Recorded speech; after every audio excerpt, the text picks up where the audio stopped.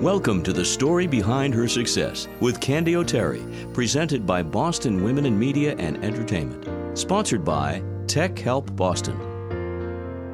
If you want to get someone's attention, just tell them a great story. If you want to inspire someone, share your success story, and that's what this show is all about. In the spotlight, the woman at the helm of the Dimock Center. Located in Roxbury, Massachusetts, it is the second largest health center in Boston, providing care to more than 17,000 people annually through comprehensive health and human services.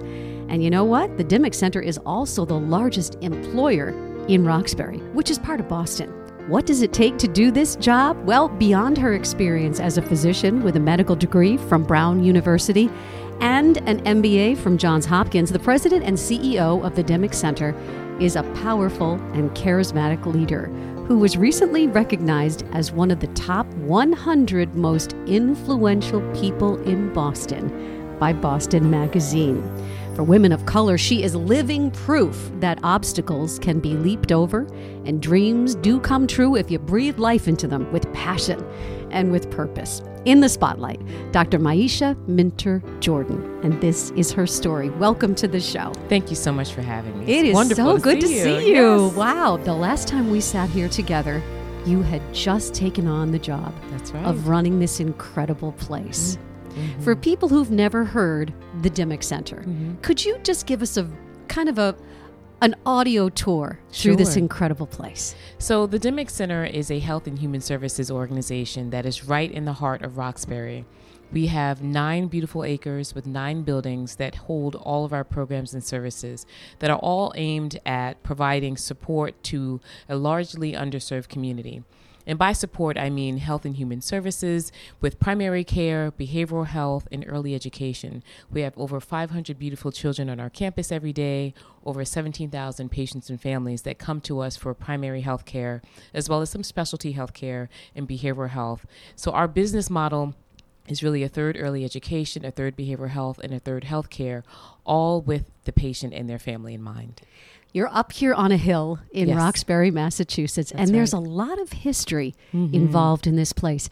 Tell me about it. Yes, so in the 1800s, we started off as the New England Hospital for Women and Children, and it was a hospital run by female physicians. So an amazing time in our history when women decided if they weren't allowed to go to the medical hospitals because they only admitted men as physicians at that time, that they would start their own hospital. So that's exactly what they did, and they grew this hospital and really trained some of the most expert doctors in the country at that time, as well as the first nurse in the country, Linda Richards, practiced here and trained the first African-American nurse, Mary Eliza Mahoney. So an incredible history of female leadership.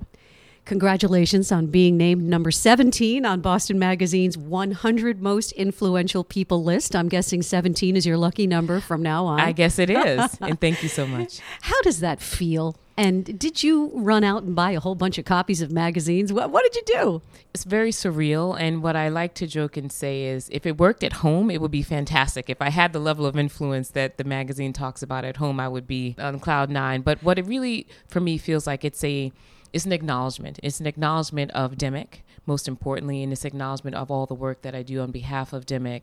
And it brings visibility to who we are and what we do in a way that we haven't had before. It's wonderful to be acknowledged in, circles where they acknowledge people of color, where they acknowledge women, but just to be more broadly acknowledged is really incredible. Tell me about your initiatives. I'm going to guess, when we first spoke, you were just taking this on. Yes. And I'm going to think that your to-do list must be extremely long when you hit the ground running in the morning. Yes. What's your day like? Every day is different, which is what I love. And every day is driven by my thinking about how do I move Dimock forward? So am I interacting with donors? Am I interacting with staff and ensuring that the staff have what they need in order to be successful? Am I bumping into a former patient of mine on the campus who gives me an earful about what we need to do? And then I take all of that back and really make some decisions about how do we move our programs and services forward. So what I love is the variety, and what I love is that every day there's a story that I leave with that re-energizes me and really resonates with me as a person as to why I'm in this. So there's always something, there's always some pearl every day of how we've helped a family or how a staff person has succeeded in helping a family that make all of this possible and make it all very real for me and very tangible. And it resonates with who I am as a person. While I was waiting to meet with you, I saw a sign downstairs in your lobby that said, where healing means more than treatment. Yes. Talk to me about that. So we think of our model as very holistic and comprehensive. And so we don't think of it only in treatment. And what I love about Dimock is when I came here to interview for the first time, it wasn't about what type of physician I was or what type of physician leader I was. It was about, can you help us bring on the revenue that we need, the funding that we need to bring on a social worker? Because our patients have needs. They have socioeconomic needs that if you're really practicing medicine in a holistic way, you're thinking about all of those social demographics that we can impact when we provide care. We're thinking about education. We're thinking about behavioral health. And so for us, it's not sort of the writing of a prescription, but it's about understanding our patient, their needs, their environment, and how that really plays a strong role in their health care. The Dimock serves as a national model for comprehensive health and human services, which you have just described. How does that feel? You know, that people must call you all the time and say, how do you do that? We do get those calls, and it makes us feel proud. It really helps to fortify us in terms of doing this work and working in very difficult circumstances that are often resource constrained. But when you're recognized by others as a leader, and more recently we've been recognized as a leader in the integration of behavioral health and primary care, that really it speaks volumes to staff. It speaks volumes to our patients to say that others recognize the excellence here, want to figure out how do we do what we do. And then we like to be able to teach that. You know, our history is we were founded as a teaching hospital. And so we're still teaching people how to think about these communities and how to make sure that our communities have the resources that they need to thrive.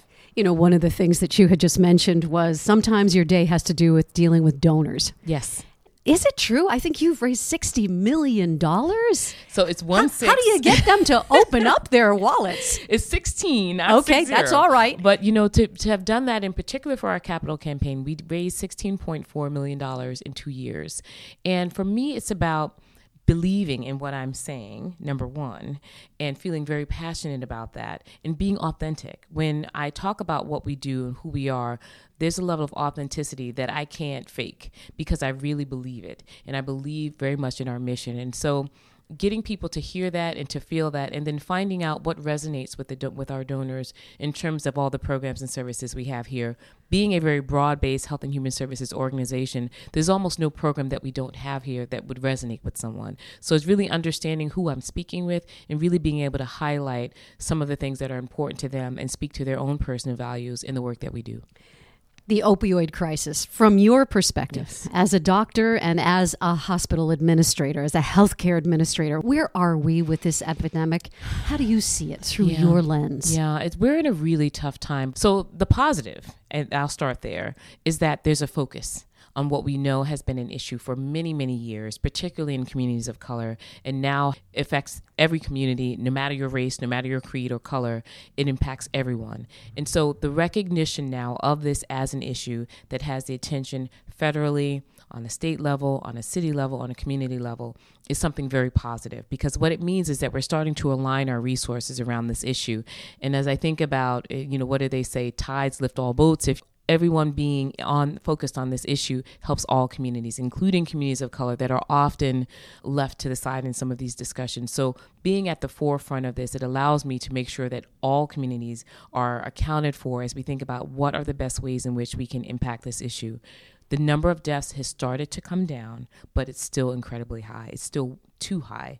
And so what I'm hopeful for is a continued focus on this, an alignment of efforts across all levels of the society, including our corporate community, our donor community, because we have families that it doesn't matter if you're poor or if you're rich that are being impacted by this, and people are dying, and death really has no face. So I think we're at a tough time, but we have the right people at the table helping us to come up with solutions that we're starting to see an impact from those solutions. One of the initiatives that you've worked very hard on has to do with teaching young doctors and student doctors about prescribing controlled substances. Yes. Because so often painkillers are given out like candy, and then you have a problem. Yes, I was fortunate that the governor appointed me to lead a commission that really helped to establish some of the regulations around that. And what I was really fortunate to have was the support at the state level of some amazing groundwork that had already been done by Commissioner Burrell that brought the dental schools to the table, veterinary schools at the table, nursing schools. We want every medical discipline who has the ability to prescribe to understand the impact of that prescribing. We don't want to withhold pain medication when it's needed most, but we really want to understand how to best prescribe, how to think about alternative medications or therapies before we get to narcotics that can be potentially addictive. So it really allowed us to help streamline some of the work that had been done and continue to corral support across the variety of disciplines. I listen to you. I'm fortunate that I'm in your presence now. I feel your energy. I feel your passion. Where does this come from? Can you tell us a little bit about your childhood? People maybe who were big influences on your life. Sure. I think my influence started first with my mother, who was a nurse for 35 years. She and my father really created an amazing home for us as a family growing up in Long Island, New York. Really had an incredible foundation of thinking about others and thinking about how do we provide care for others. So that was instilled from my mom, from my father, and our family. I think moving on from that, my high school guidance counselor, Juliet Hansen, an amazing woman who taught me about grace and dignity as a woman and about being a strong African-American woman, and really gave me a lot of confidence. And then from there, just really surrounding myself with incredible people who were like-minded, who really wanted to work hard, who understood the value of work, and many of whom have become physicians. So I think it's just a matter of when you surround yourself, when you have a strong family and then you surround yourself with the right people, it really helps to lift you up as a person. And I'm so grateful for that. Was there a golden rule in your house when you were growing up? Work hard. The golden rule was to work hard and to apply myself in everything that I did. And as long as I did my best, then it was okay. And I really took that to heart. I saw my parents get up every day and go to work very early in the morning, or my father used to work the late shift, and he worked for the Department of Sanitation in New York, started off on the back of a truck, worked his way up to a foreman by the time he retired. They're doing very well. Their retirement is a reflection of many, many years of hard work within the New York City system. What's the best piece of advice you've ever received in your whole life? I think the best piece is follow your gut. Because there's so many times where you can take in the information, you know you're a smart person, you can apply what you know, but sometimes it really comes down to what is your gut telling you? Is it telling you that this is the right thing to do? And I think as leaders, we often have to do that. As physicians, we have to do that. We have to apply what we know and follow our instinct. And we're trained well to be able to do that. But I think as a woman leader, there are so many times when you want to doubt yourself. And I think when I repeat that to myself about following my gut, it usually works out. And knock on wood, I haven't had an instance happen yet where my gut has led me in the wrong direction. You're leading me to my next question. Can you share with us your leadership philosophy? What is that? So when I think about my philosophy, I think first about what my values are. And my values are transparency, respect, accountability, and communication. So everything that I do really comes from those values. Those are my values as a person, my values as a leader. And so when I think about how to lead, it's being very transparent in how I'm thinking about something and really trying to gain buy-in from my team.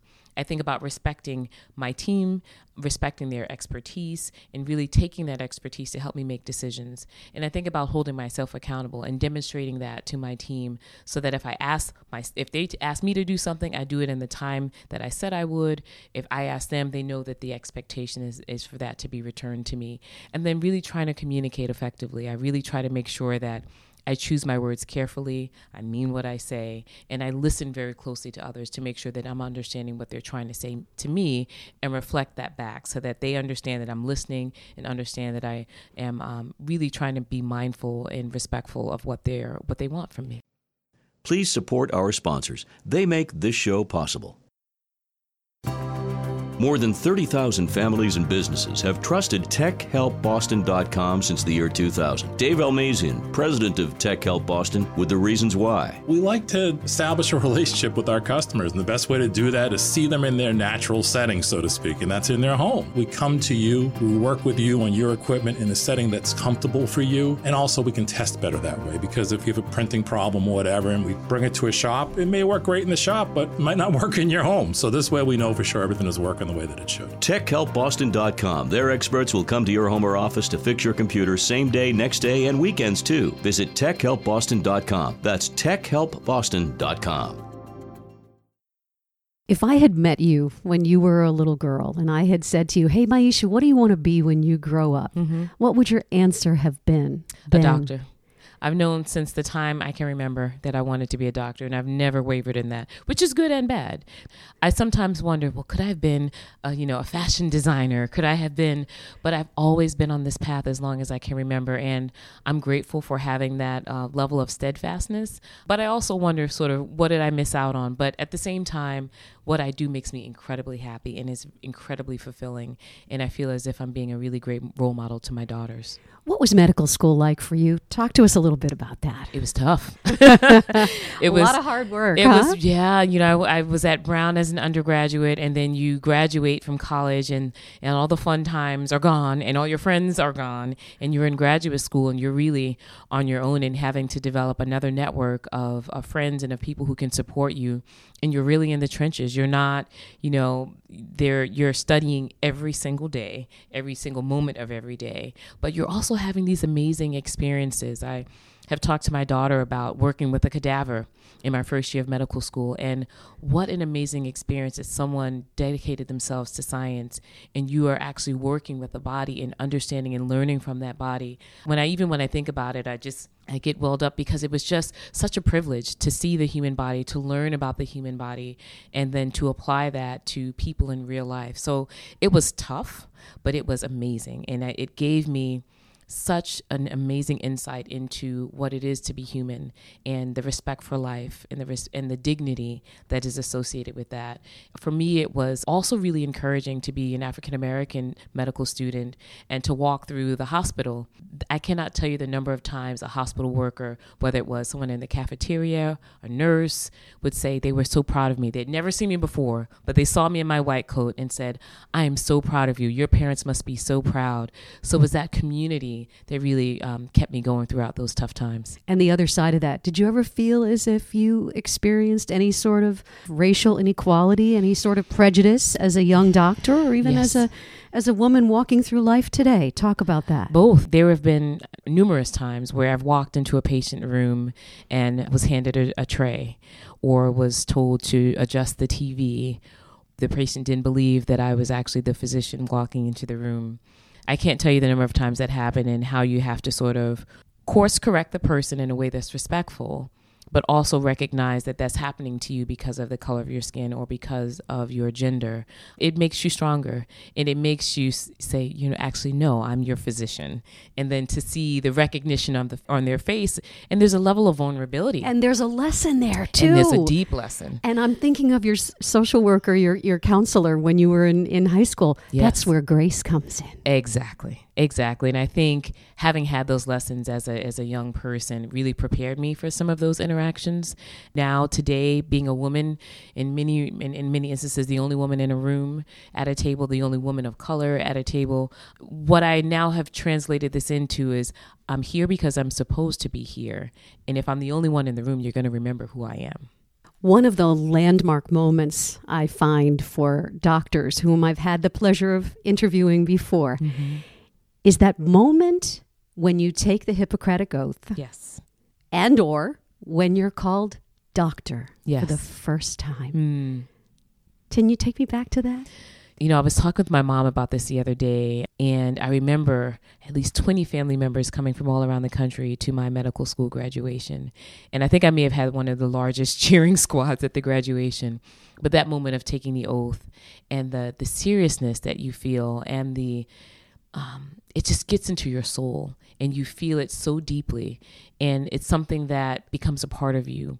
So for me, it was this incredible moment of realizing all of the work that I had done to get me to that moment, and then looking out to see my family and my parents, my mother and father, my nephew, my niece there, and the pride in their faces, being the first doctor in my family. It was incredible. To this day, I will never forget that moment, nor will I forget that commitment. You have mentioned you're a mom. You've mentioned you have 2 beautiful daughters. I do. Tell us a little bit about them. How old are they? And do they want to be a doctor? So we go back and forth. My husband's a teacher. So they say, well, maybe I'll be a physician that teaches. So they're in between the two of us, which is amazing. He's a teacher in special education. And so there's also, through his work, a commitment to helping those who have been marginalized. And so for my daughters, Camille is my oldest daughter, who just turned 13 yesterday. So I'm the parent of a teen now, which is a whole new world. Thank you. I'm going to need it. And my daughter, Sophia, who's a Spitfire herself, who's soon to be 11. What I love about them and the way that they're growing up is every generation gets a little bit better, right? That's what we hope. And so their perspective is they're surrounded by physicians and lawyers. And so at one point, one of them said, well, all of the people that we know are physicians. That's their world. That's their context, which is so different from the context that I had growing up. And so they understand the value of hard work. They understand how far that can bring you. But most importantly, they understand this commitment to helping others. And I get to reinforce that with them through all the stories that I bring home from Dimock almost every day. What's the golden rule in your house? Work hard. Just like yours was when you were growing up. There's no excuse. We have so much that has been given to us. We're so blessed in so many ways. And I tell them their number one job is school and working hard. That comes first. After that, we can have fun and have a great time. And I want them to enjoy school and enjoy learning. But that's their job, is to work hard. When we give birth to a child, or if we are fortunate enough to have one handed to us through adoption, our whole lives change in the flash of a moment. What is mother love? It's selfless and never ending. I think about my children in everything that I do, in all my decisions. They are an extension of me. And it's so funny. My oldest daughter runs track. The first time I saw her run, it literally felt as if my heart was running around the track. And the anxiety that I felt was probably triple or quadruple hers. And I thought about my mother, and I ran track, and how she must have felt. And you don't realize that as a child, how much you are a part of your mother. And it was literally watching my heart run around the track and feeling that anxiety and fear, but also excitement and joy at seeing her succeed at something that she's passionate about. But that's how I think about motherhood. There's an old Irish expression that's very similar to that, where when you become a mom, it's like your heart leaves your body and is walking around. That's it. That's it. It's so true. Do you miss actively being a physician? Do you get to treat patients, Myechia? Because you've got such a great way about you. I want you to be my PCP, How does that feel? Do you miss it? I do. And I love being a doctor and the ability to connect. I am one of those physicians who there was no medical talk. I'm going to talk to you as if you're a regular person, and we're going to be a partner in your care plan. So I do miss that. But as I think about more broadly my impact on this system of care and on moving this system into the larger system and making sure that we have the resources that we need to do the work here, I know that transition has been worth it. But when I think about it, it hurts. And I'm like, I'm not doing this anymore. And I often see my patients on this campus and they'll say, "Where are you, Dr. Jordan?" But I know that I'm having an impact on a larger system, which is as fulfilling in many ways. But those one-on-one interactions, I really, really relished. When an obstacle is in your path, how do you get around it? I look past it. I figure out how to deal with it head on. And I think what's really important about leaders, and I'm trying to remember who told me this, but leaders see past obstacles. They have a vision. And so I keep my eyes focused on that and can deal with almost anything that comes my way. I'm knocking on wood here. Anything that comes my way, if I can see past it. It's only when you can't see past something that you stop. And so my goal is to just keep going and to try to figure my way out of any issue that comes my way. And sometimes they're tough and sometimes it takes time, but I always think about what's on the other side of this. Bob Rivers the CEO of Eastern Bank. I love one him. of your He's board fantastic. members, but also a huge fan of yours. It's mutual. He's an amazing, Has he amazing been a leader. mentor to you? He has been, and he's the chair of our board. So we're so very fortunate to have Bob as the chair of our board. And he is such a thoughtful, pragmatic leader, but also incredibly genuine and authentic. So I really respect him. He says you're a rising star who keeps on soaring higher. What's next for you? To keep doing what I'm doing here and to keep expanding and growing. What I will always do is work with communities in need and think about how do I improve the system of healthcare that we have. I've been at Dimock now 11 years. It's been an amazing journey, and I see so much more that Dimock has in store in terms of potential to grow, to serve more people, to take on new services and programs that meet community need. I will do that here as long as I absolutely can. And even if I do at some point in the future move forward from Dimock, everything I have learned here I will take with me, and I will continue on in that vein of really thinking about how do we improve this system of healthcare for all. You know, one of the greatest joys for me in hosting the story behind her success is that because this is a podcast series, it's heard around the world now. And it's even heard in some countries where women may not have the same rights that you and I enjoy here in the United States of America. What do you say to a young woman who's listening to the two of us and she's listening to your story? What do you say to her in terms of hopes, dreams for their future? I say never lose hope. Always keep your eye on your dream and know that every step you take forward can get you there. And I think what we have to do as women is never stop taking those steps forward. Even if we have to step back for a moment, take 2 steps forward. So it's starting small, continuing to pursue education is critical, and try to find some other people in your circle and your network that can support you and your dreams and your hopes. There's always someone there, even when we least expect it, who is supporting what we do. And if we don't have that immediately in our lives, that's what we should be seeking out. Whether or not that's in the form of a mother, an aunt, a friend, surrounding yourself with people who can support what you do, but always looking forward. Always looking forward, always looking up. I think that's something that we have to continually do. Success means different things to different people at different times in their lives. Yes. As you sit here in your office, Dimock Center, high up on the hill in Roxbury, Yes. surrounded by the history of this great place, over 150 years old. That's right. That's right. What does success mean to you, Myechia? Success means furthering this mission. Furthering the mission of healing and uplifting our community.